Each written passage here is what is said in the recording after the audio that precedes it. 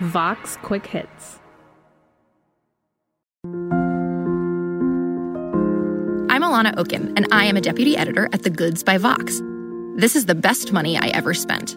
It's an essay series we run all about the purchases people make, both big and small, that have affected their lives.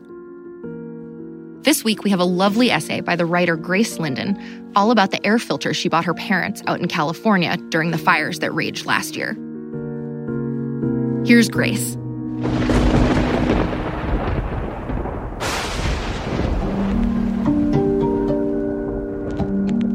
More than 10,000 bolts of lightning struck the interior of Northern California last August, and in the days that followed, blazes ignited across the state and stifled the air.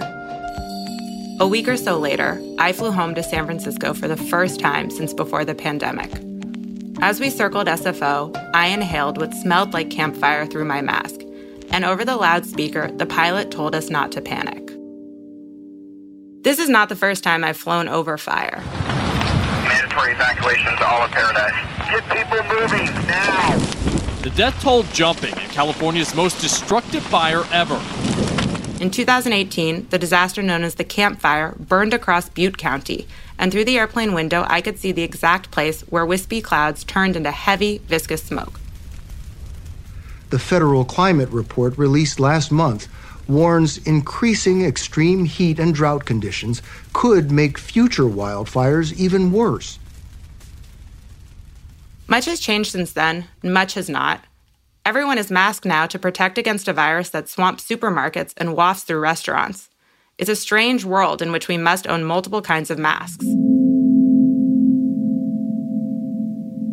After the Camp Fire in 2018, my parents didn't purchase an air purifier. Nor did my friends, or my friends' parents, or anyone I know for that matter. I think we were all just so relieved to be able to breathe again.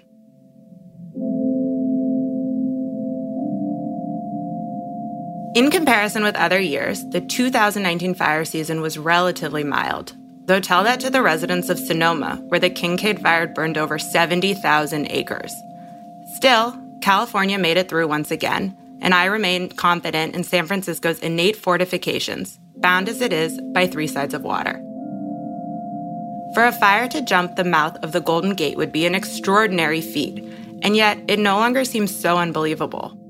Nor does it seem so unlikely that we will be breathing toxic air again this time next year.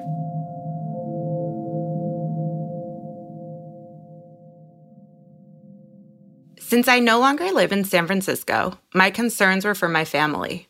The house I grew up in is old and somewhat porous, and outdoor pollutants can easily creep through the windows. None of us had noticed the effects of the smoke while indoors, but that doesn't mean the air was clean. In this year of no control, I can order an air purifier to help keep them healthy.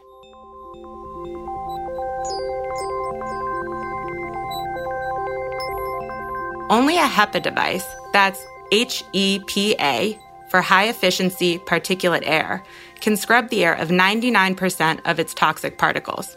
These are the machines that are found in operating theaters, research labs, and nuclear power stations. To the uninitiated, the world of HEPA filtration devices is vast and ugly. Across the board, most models look like industrial fans, and the few that could be loosely deemed attractive are expensive. But even if I had wanted to spend $600 on something super sleek, by the time I was ready to click buy, the only products left were shipping 3, maybe 4 weeks down the road.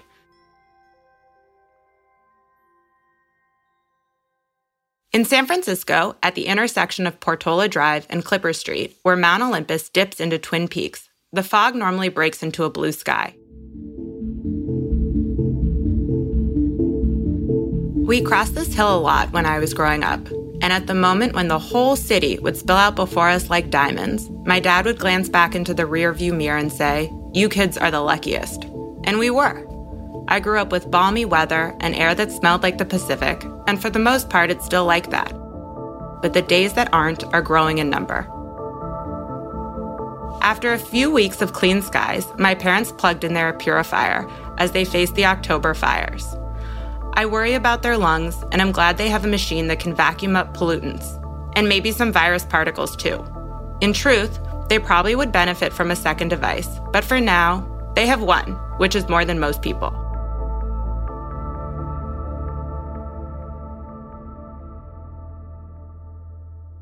While $219 is a small amount to pay for clean air, it is a high price if you can't afford food, or rent, or medical bills. It is a high price if the water in your city is already toxic or landfill runoff leaches into your garden. It is a high price that will probably only get higher. I bought the air purifier to buy my family time we do not have, time the politicians keep burning away. Some of us are privileged enough to be able to buy the stuff to protect against the bad air or dirty water or vicious storms. Most are not as lucky.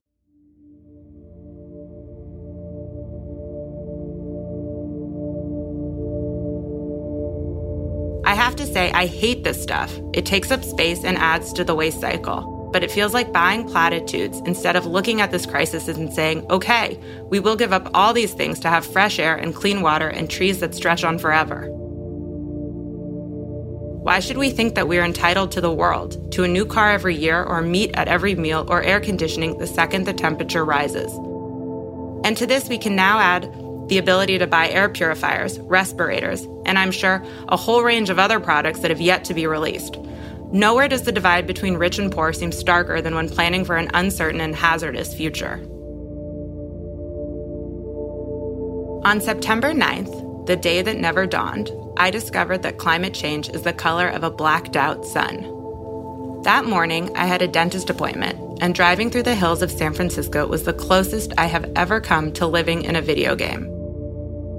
I made my way gingerly through the city as everyone else also putt-putted along with their brights flashing in the dark. Dogs barked loudly in search of the absent sun. A steady stream of ash fell on the cars and frosted the window panes.